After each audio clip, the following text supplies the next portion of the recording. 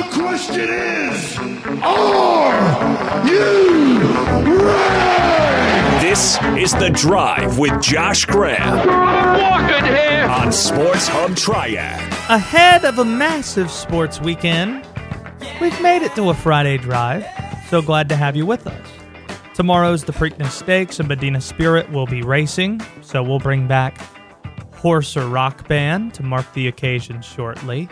Also tomorrow night is the Naismith Basketball Hall of Fame ceremony with one of the greatest classes of all time going in.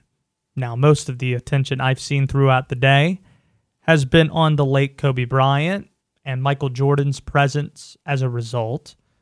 Kevin Garnett, he's unpredictable. He has a magnetic personality. The late Eddie Sutton, he's going to be presented by Bill Self and John Calipari, among others. Call me weird, but I'm most interested in the quiet guy sitting in the corner. You're weird. You asked for it, sorry.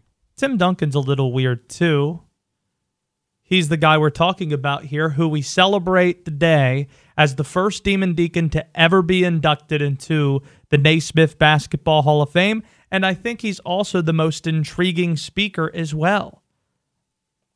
This might be a controversial statement, but I don't know if anybody's going to disagree with it. Duncan's the best player going in tomorrow. I know it's emotional, it's raw. We all loved watching Kobe Bryant play.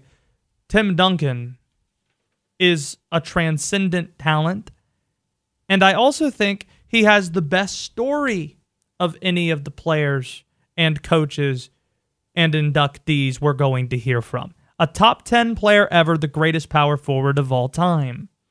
Duncan's story is also unique. Garnett and Kobe, their paths are similarly aligned. Trailblazers going straight to the NBA from high school. Garnett, he wears the badge as being the first guy, even though there were some in decades prior that didn't get nearly the limelight. Kobe Bryant, a year later in '96, deciding he was going to take his talents to the NBA. And we've seen similar stories since then. They were trailblazers. I'm not minimizing their story, but I don't think they're as unique or as interesting as a 6'11", aspiring Olympic swimmer from the Virgin Islands getting into the Hall. Kobe and KG, they won titles for the biggest brands basketball has. The Lakers and the Celtics. Tim Duncan turned the San Antonio Spurs into one of the greatest dynasties we've seen in the history of basketball in a 15-year stretch. It's unbelievable what he did. He won back-to-back ACC titles at Wake Forest, not North Carolina, not Duke, not for Coach K or Dean Smith. He won for Coach Odom. And he was discovered at a place that basketball players really didn't come from. And he didn't have a magnetic personality like KG, but he did have a personality that was rooted in hard work and deflecting attention from himself to others, which you don't see a heck of a lot among many of those top 10 players in the history of basketball. Another reason I'm intrigued, I have no clue what to expect. How long are we going to set the over-under here? Where are we going to set it in terms of minutes Duncan is standing on that stage talking about himself? What does history tell us? Like, how long do these things generally last? 15, 20 minutes? Okay, so maybe cut that in thirds and pick a third of that, maybe a fourth of that? 5 minutes. 5 to 7 minutes. Oh, that's a good point. I would take the under on that. 336-777-1600. Would you take the over or the under? 5 minutes, Tim Duncan speaking tomorrow night. What if he just 8 blows o'clock. your socks off and goes like 11 minutes? I hope so. I hope we see the fangs. See, Michael, he was always so calculated with his public image when he played. That's why it was so startling to some to see this competitor that we saw documented in The Last Dance. We saw it for a 15-minute stretch. Vindictive, grudge-holding Michael Jordan in 2009. He stepped out there. He invited the player that made the team for Laney High School to the ceremony to tell him that the coach messed up bringing that guy on the team and not Michael Jordan way back when. That's what we saw. He took grief for it.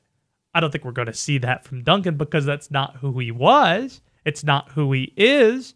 But I'd like to see some of that personality I hear so much about. Brendan Marks had a great story today for The Athletic, uncovering some of these stories. James Borrego, Hornets coach, going to join us at the bottom of the hour. His NBA career began as an assistant video coordinator for the Spurs. He later became one of Pop's top assistant coaches, working alongside Timmy. He'll share some stories with us as well. And Randolph Childress, a guest on today's show, too. What's he going to wear? That's another question I have. Are we sure he's going to wear a suit? I'd be willing to bet he's not wearing a tie. Is he going to wear a blazer? Or is he going to have like a long sleeve shirt that's way too big for even him and having the shirt tail not tucked in? I'd probably bet on a blazer, a sports coat, something like that. And will there be a collar on the shirt that he's wearing? Yeah, I think so. There will be a collar. No, I agree with you, though. No tie. Kobe's induction. It's going to be emotional. When Vanessa's speaking, I doubt there's going to be a dry eye in the building, except from Duncan. That's not who Timmy is. KG, he's going to talk fast. He's likely going to curse. Michael Jordan, it might be reminiscent of last February 2020, where before the world shut down, Michael became a meme again, crying in front of all the luminaries in basketball, celebrating his, quote, little brother, saying that a little bit of him died inside when Kobe passed away. I'd be interested to see in what differences there are in what Michael says about Kobe presenting him this time versus what we saw from him a year and change ago. This is selfishly the reason why I think Timmy's speech is most intriguing to me, though. No athlete better embodied what Wake Forest was about than Tim Duncan. No athlete represented this area better. Chris Paul would probably want a word on that, though. But at Wake Forest, the schooling is the priority. Education is the priority. It was always that for Timmy. He could have been the number one pick in 1995 after his sophomore season. He decided not just to stay one more year, but 2 more years. He's private. He's respected. I think he might be the greatest Demon Deacon ever. Let me think about that one for a minute, though. I might have to take a few minutes, maybe come up with 5 Demon Deacons at the very top, because just listing off one, that probably is too difficult of a task. So give me a minute to think more on that statement. In the meantime, we do have the Preakness Stakes tomorrow. It's the second leg of the Triple Crown. Bob Baffert won't be there, but Medina Spirit will be in Baltimore. So it's time to play America's favorite new game show, Horse or Rock Band, where, of course, I ask Robert if the name I'm about to give him is the name of a bad band or if it's an actual horse competing in the Preakness Stakes. Robert, are you ready to go? I feel like I should get a prescription for, like, anxiety when we play this in 2 weeks. Does the music help? Actually, it does.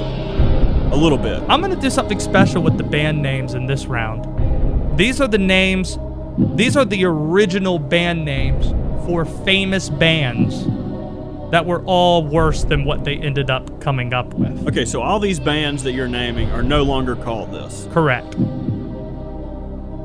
First name, Kara's Flower. Kara with a C or a K? K. K-A-R-A. Kara's Flower. This is a really good one. I could see this being either one. Kara's Flower. I don't know if I would use the flower imagery for a horse, though. But, I mean, maybe there's a backstory. Would you listen to this music, like, in a car, like, with loud volume? Horse or band, Kara's Flower. I'm going to say it's a band. That used to be the name of Maroon 5. It is a band. Nice. Next one. Starting hot. On a Friday. These are good. I think these are horses. I would have... Old Robert would have guessed both of those as horses. I'm going to say this one's also a band. I don't know. I'm going to go band, final answer. On a Friday used to be the name of Radiohead. Let's go! Next name. Mickey Blaylock. Oof. If this is a horse from somewhere that I probably would not like to visit. Horse competing in the Preakness Stakes? Or the former name of a rock band? If it was the former name of a rock band, who would it be? Blaylock. Blaylock what? Mickey Blaylock. I was like, I don't know. Oh, this is tough. This is also the point when I'm like, he's given me 2 rock bands, so I have to think it's a band. I'm going to say this one's a horse. Mickey Blaylock is a band. It used to be Pearl Jam. 2 more to go. Switched. You need to get 1 in order to pass this round. Unbridled Honor. Is that a horse or a band? We're going to go quick. That is a horse. Robert Walsh, you have passed this round. It is a horse. You can't talk about bridles. I know what a horse needs, baby. 15-1 odds. Unbridled Honor. Competing in the Preakness Stakes. Last name. Concert Tour. Band or horse? That would be a very terrible band name. I'm gonna say that is a horse. Concert Tour is a horse. Let's go. I was not confident about that. Medina Spirit and Concert Tour, the favorites. Robert got 4 out of 5. That's not bad. I'm getting better at this. Great stuff, and that's the first round of Horse or Rock Band. James Borrego, Hornets coach, going to join us in a little over 15 minutes. Before we get to him, at the bottom of the hour, 2 orders of business to take care of. The official return of playoff crowds in North Carolina. Pretty big news to tell you about there. And my list, I'll call it the 5 greatest Demon Deacons in Wake basketball history. That's all next on The Drive. Instead of just talking, why don't you listen? That's why you have people call in. Listen for a minute. Welcome back to the happy circle. This is The Drive with Josh Graham. On a professional level, the most concise way to put it is no Duncan, no championships. That was Greg Popovich earlier this week talking about Tim Duncan, who will go into the Hall of Fame tomorrow.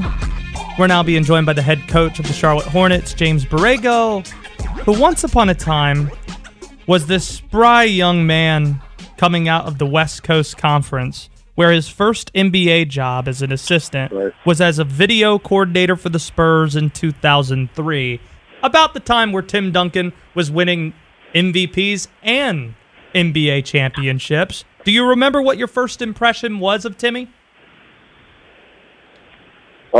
Boy, soft-spoken, humble, but also competitive. It was a summer league. I mean, it wasn't summer league, but it was pickup ball at the Spurs facility, and it was amazing just to watch him want to win every single summer pickup game, you know. And probably my favorite memory, or my first memory of Tim, was I think we were down probably 1 or 2 bodies. We needed, to play 5-on-5, and he called me out there and he put me on his team. So it was a summer league, or a summer pickup game. He says, "Let's go." So he didn't. I don't think we probably been introduced a couple times, and I'd been around the facility for a couple days, and he threw me in the fire with his team, and it was a joy. I mean, just to compete on his team. I can always say I competed on the same team as Tim Duncan. literally on the floor. And it literally happened in the first, probably my first week there with San Antonio. So, but just a humble, genuine, he made everybody in the room feel comfortable and welcome and a part of it. Yet he carried himself with this competitive fire and spirit that drove that entire organization. When your best player is as coachable as he was and puts himself at the same level as somebody who might not get any minutes in a game, how does that affect the coach's ability to coach the rest of the team? Well, it changes everything for the coach. When Tim Duncan is willing and able to take coaching, the 15th man can take it. 1 through 15 can take it. And he did it with such, grace and humility and ownership and responsibility. And Pop and Tim had that synergy, and Pop knew that he could coach the team through Tim Duncan. Even though Tim may not have been responsible for that loss or that win or whatever it was, when he went at Tim Duncan, everybody rose up. Everybody felt it. And, it just allowed him to coach the entire team. There was not one player that was uncoachable, because if Tim Duncan was in line, you had to be in line. And if not, you were going to stand out. And so he was special that way. That's hard to find in today's league, but he did it on a year-to-year basis. And, I loved Tim because, through wins, he would praise his teammates. Through losses, he took ownership of that. He took that weight on his shoulders and, didn't want anybody else to feel it but himself. And that's what made him so special night in and night out. Hornets coach James Borrego with us here on WSJS Sports. I get the game is so perimeter-oriented now, but are you surprised nobody has really tried to use the bank shot, to use the glass like Timmy did just a handful of years ago? Yes, I'm very surprised. I mean, the post game is,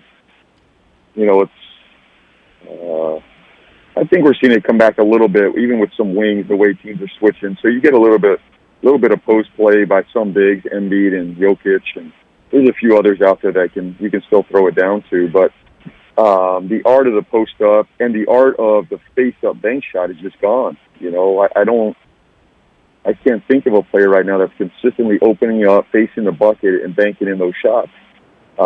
Even when Tim was playing, think of how many guys you could count, maybe a handful of guys that would do that. So it's not taught anymore. You definitely don't see it at the youth level, the college level. It's just, we've lost the bank shot. I think, hopefully Timmy can help resurrect it in some way, somehow. And I missed the post game. I was a post player myself, and I love the footwork. I love Timmy's footwork. The ability to play facing the basket at that Malone spot or back to the basket. He was special. I was watching some clips of him this morning, just kind of going through my edit for this evening, and I'll share with my guys a few Tim Duncan stories and a couple video clips of him. And he was just such a fundamentally sound player. And he had these long, big hands, long arms, but his post game was so smooth and efficient. But it really started with the bank shot. The bank shot really set up a lot of his post game, and it's unfortunate that we just don't have it much in our game anymore. I started thinking one way he could maybe bring it back is if he was a coach, but I remember Pop saying, I think earlier this year, that Timmy was the worst assistant coach he's ever had because he had to pull him to do everything. I remember Timmy. He's so uncomfortable in the spotlight. That's always what we hear. And most recently, as a Spurs assistant, he had to fill in for Pop that one game against you guys. And I just remember that post-game press conference. He was so uncomfortable. I can't even begin, JB, to think how he's going to be tomorrow night talking about himself. Boy, it's just not Timmy. He does not want to talk about himself. He does not love the spotlight. Again, he wants to deflect it on everybody else. He wants everybody else to get the praise. And my guess is that's what tomorrow will be about for Timmy, is giving praise to those people around him, the people that helped him get to that point, the people that he got to compete with. I think we'll hear very little about himself. It's going to be concise and simple, but it's going to be powerful because of the attention he'll put on the other people around him. And it's just hard to find guys like that. Most everybody comes up, they want the attention, they want the accolades. This guy was built differently. It's Hornets coach James Borrego. Before I let you go, I need at least one example of Tim Duncan's humor, whether it be his obsession with swords or video games or dumb comic book action movies. Give me something that tells us more of who this guy was. Well, there's a couple things. It's not a game, but this was Tim Duncan, in a nutshell for me. I'm a video coordinator. It's, we're in Seattle. It's a big game, and, we come in at halftime, and, Pop, Pop's going to chew on us a little bit. And so I have an old school projector, and, you got to show the film at halftime, you got to have the projector up and running. It's not like a TV that you could just turn on and off. That bulb needs to fire up. So, I have it on, and lo and behold, Tim Duncan, halftime pulls the plug on my projector. So we're the heat of battle. My heart is pumping. My heart is racing. I'm like a first-time video coordinator. And Tim, just in his own savvy way, and, pulls that plug on me. And, the room is laughing. They're dying. They're cracking up. And there's Tim with a big grin on his face, as he knows Pop's about to go ballistic. But it set the tone for the rest of the night. Everybody settled in. And, Tim just has a way of settling everybody. And he has a great pulse on the room and what's necessary. The other one is just playing paintball with him. He invited me to play paintball. Oh, no. And I don't know if you know that. He's a big-time paintball guy. Yep. And so I'd never played paintball. So I'm out there, okay, great. It's after the season. I'm excited. I get to be around these guys and, have some fun. And he puts me on the other team and, doesn't give me much, direction. Just, here's your gun and kind of go. And I must have got pelted by him, I don't know, 15, 20 straight times. Took it right to the back. I had no idea what I was doing, but he had no mercy on me. He just laid me out at the paintball field. So, but I love the guy. I'll never forget what he's done for me and my family. So I'll say a big toast to him tonight, tomorrow, and just thankful for my time together with him. Coach, I know you got a plane to catch to New York. Do me a favor. Don't get thrown out this weekend. All right. You got it, buddy. You got it. That's James Borrego. The last two games of the Hornets regular season, tomorrow and Sunday, it's going to be 1 o'clock tips, Madison Square Garden, and whatever they're calling that arena now in D.C. I think it's Capital One Arena. I could be wrong on that. Let's hope the Hornets get that number 8 seed by the next time we talk to you guys on Monday. Did you know, Robert, that's the first time James Borrego got thrown out of a game earlier this week? I saw that. I saw that little nugget. If we had more time, he had the plane to catch, so we had to let him go. I wish we could have figured out what the magic word he said was. I don't think we could probably get it cleared on the FCC, by the FCC, unless we get an exception. I don't know. But he doesn't strike me as somebody who's probably ever been thrown out before. He played college basketball in the West Coast Conference at San Diego, then was an assistant coach there. Before becoming an assistant, you don't really see assistant coaches getting thrown out of games ever. So I have to imagine, while earlier this week was the first time that JB got thrown out of an NBA game, this being his third season as an NBA coach with the Hornets, I have to think that's probably the first time he's ever been thrown out of a basketball game, period. Especially as a coach, but as a player, I don't know. He just doesn't strike me as a guy that's going to be mouthing off and getting tossed.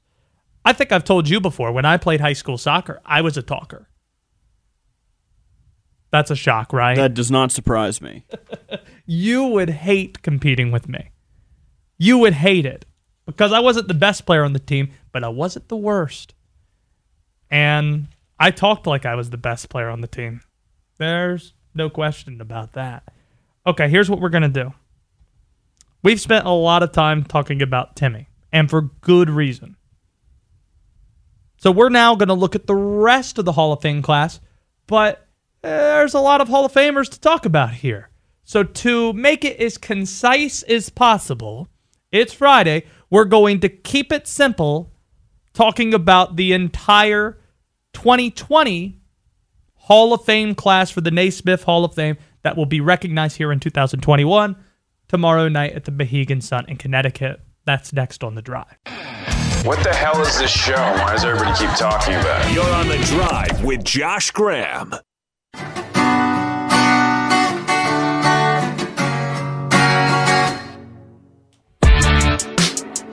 Easily the best thing I read today was scribed by our friend Brendan Marks from The Athletic. That's the place you can find the story, authored by Brendan alongside CJ Moore. The never before told tales of Tim Duncan's Wake Forest career from footnote to Hall of Fame. You did the impossible, you and CJ together, Brendan. You found interesting Tim Duncan stories because when I asked one of the greatest sports writers ever a couple days ago, Bob Ryan, what stories he had covering his entire career, he said there are no good Tim Duncan stories. Well, you put that to rest in your story, and I want to ask, I don't want to give away all the things in it, but there's one I wanted some detail about. Peyton Manning apparently wanted to seek out Tim Duncan for advice when they were both in college. How exactly did those two link up? Yeah, I actually have had a lot of people text me about that specific section. I'm not sure how many people are aware of that fact, but as Peyton sort of told me, and I can't believe I'm saying that, but, you know, Peyton was at the time deciding whether or not he should be returning to Tennessee for his senior season. And he went home after, I guess, they finished their bowl game and was pretty set on leaving. You know, got to spend time with his family. He's like, you know, I went out on a good run. The bowl was good. You know, I'm finished. Then he goes back to campus. He's working out with his teammates. He realizes how much he's enjoying himself, and he's thinking, you know, maybe I'm not quite ready to give this up. So he starts going around and asking for advice from a bunch of people. Drew Bledsoe even gets in touch with Michael Jordan, talking to a bunch of people about how did you make your decision to stay or go. Well, most of them told him to go. Obviously, the opportunity to be the number one pick is very enticing. Well, Peyton wanted someone who had chosen the opposite, and that person who had done so just months previously was Tim Duncan. So after a game when Wake Forest beat Virginia in Virginia, late February of, I think it's 97. That's right. Get the years mixed up. Peyton basically comes down to the locker room after Wake Forest beats Virginia, and he says, "Hey, Tim, do you have a minute?" And Tim says, "Yeah, sure thing." And Peyton asked him, how did you make this decision? What was the thing that kept you here? And Tim said, "I always felt like I could get more ready. You know, I might be ready now, but I could get more ready. I could be more prepared. And at the same time, I love my teammates, I love my coaches, I love my school, and I want to have the true college experience." And Peyton said to me that, you know, his first 3 seasons at Tennessee, he felt like he was sprinting everywhere, from practice to class to an interview, back to practice, to watch film. You know, he felt like he was exhausted, and the only thing he was going to remember from college was playing football and not actually being a student. So he ultimately ends up making this decision, and he said, you know, Tim Duncan sort of gave me a stamp of approval. And I thought, if Tim Duncan's good enough to stay, certainly I am too. And I just think it's a crazy story all these years later to think what might have been if that conversation doesn't happen. On Twitter at Brendan R. Marks, the story, again, the never-before-told tales of Tim Duncan's Wake Forest career from footnote to Hall of Fame. You can find it on The Athletic.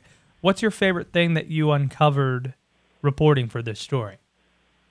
Oh, boy, there's a lot in there, and there's a good number of things that we ended up, unfortunately, having to cut that didn't make it into the story. Give me one of those. Before we get to your favorite thing that's in the story, give me one of those that were left out. So Tim Duncan currently owns a car shop in San Antonio. There might actually be multiple, but he's a huge car fanatic. Loves cars, loves tinkering on them. And we sort of heard the story of the first time that he was learning to drive, and it was at Wake Forest, and it was actually in the snow. And Tim's like, this can't be any harder than normal. And, Tim accelerated too fast. Car goes sideways. And the person who was the passenger seat in the car basically looked at him, and she's like, "I've never seen someone more terrified." She said, "We were Tokyo drifting." So learning all about Tim's love for cars, I think, is hilarious, and especially because, as evidenced by the shop that he still has today, I mean, this is a passion that he's still got going. So that's something that was on the cutting edge floor. There are so many stories in here. I'm not even that concerned about spoiling the story if you pick one more thing, but there's just so much good stuff that brings out the person that we've always heard about. He's a humorous guy. He's got a great sense of humor. We just never saw it.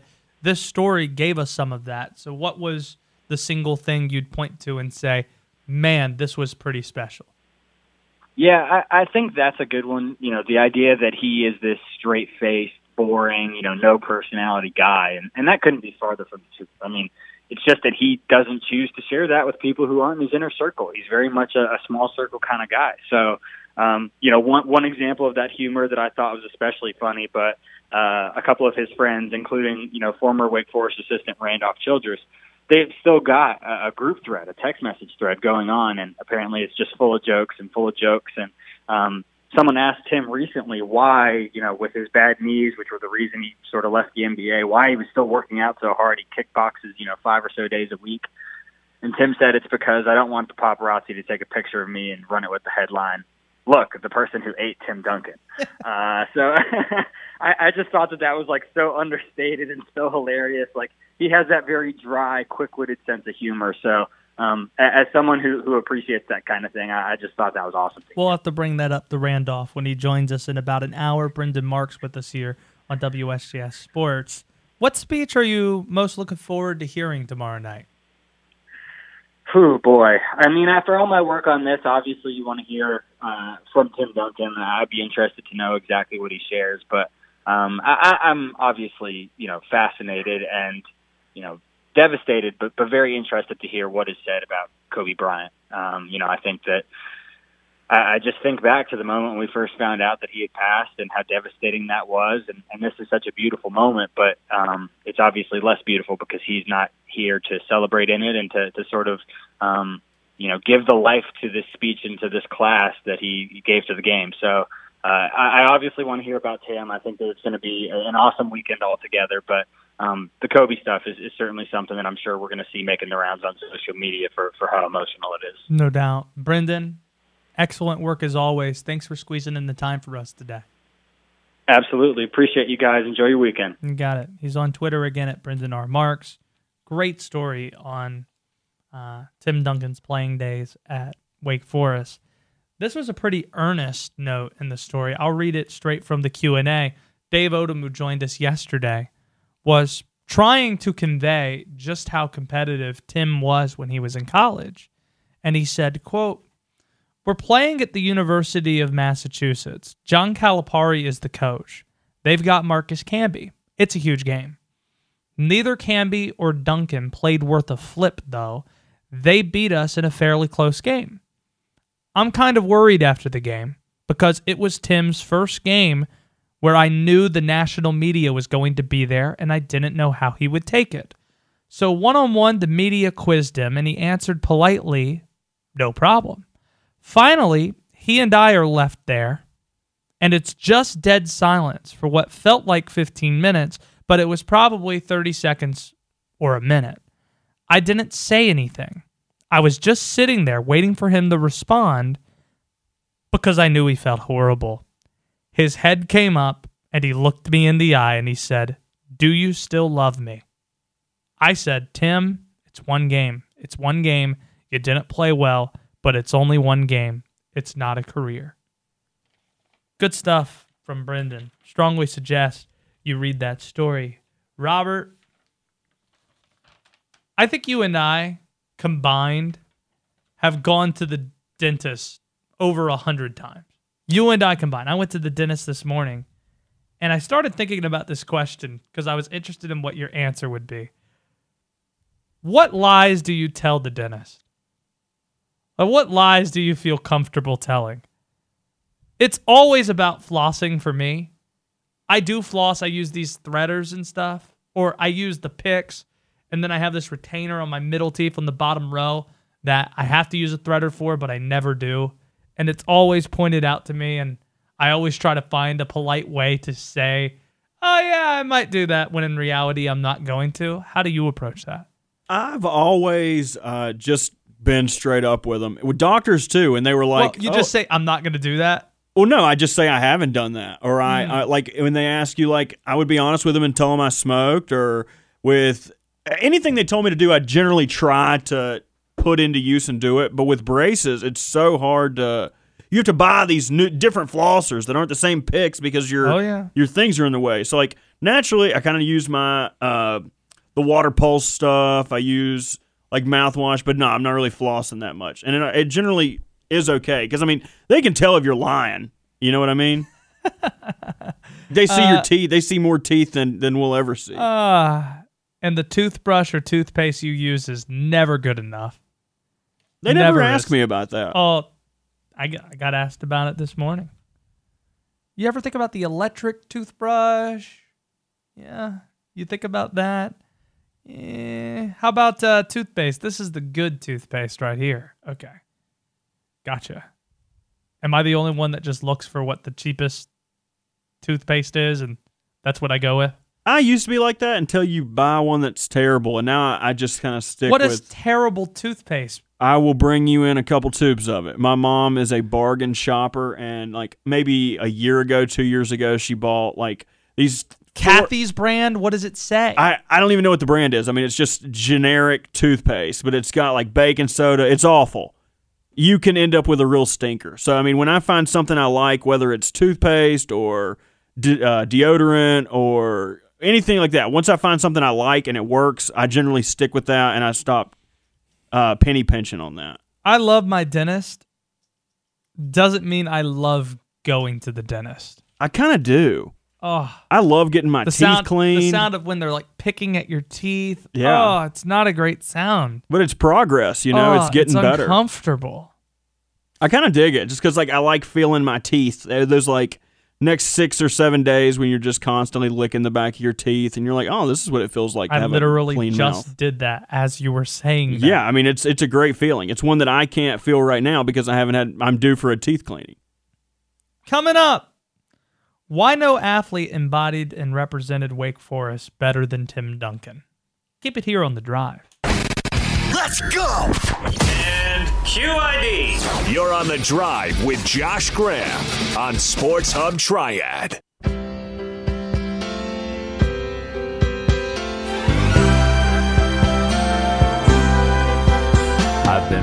It's the perfect way to close a week. I sang this at a karaoke bar last Saturday in Winston. Shouts to Tea Time. I'll have to go back. Robert, would you like to join me? I don't know if I'll be singing, but I'll probably drink a beer or two.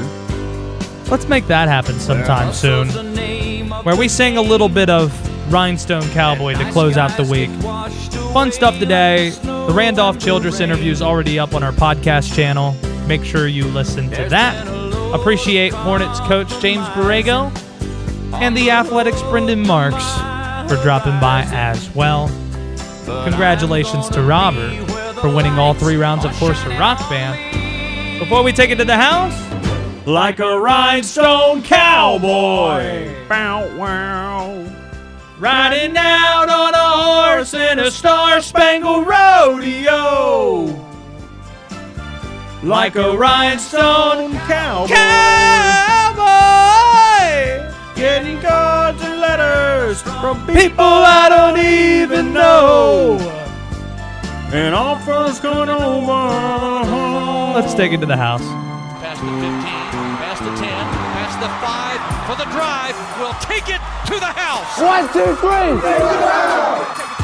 3. This didn't make the video, but I tried to get really high like I did there, and my voice cracked really badly. Today or at the karaoke bar. Oh, okay. Cool. I think it's pretty apparent that I like animals at this point. I dig talking about them. So when I saw that the North Carolina was considering some new state symbols for animals and maybe to put some into categories that we didn't have, I was interested until I saw that it might knock the gray squirrel, which is currently our state's mammal, off its perch. But before I get to that, I'll run through some other things.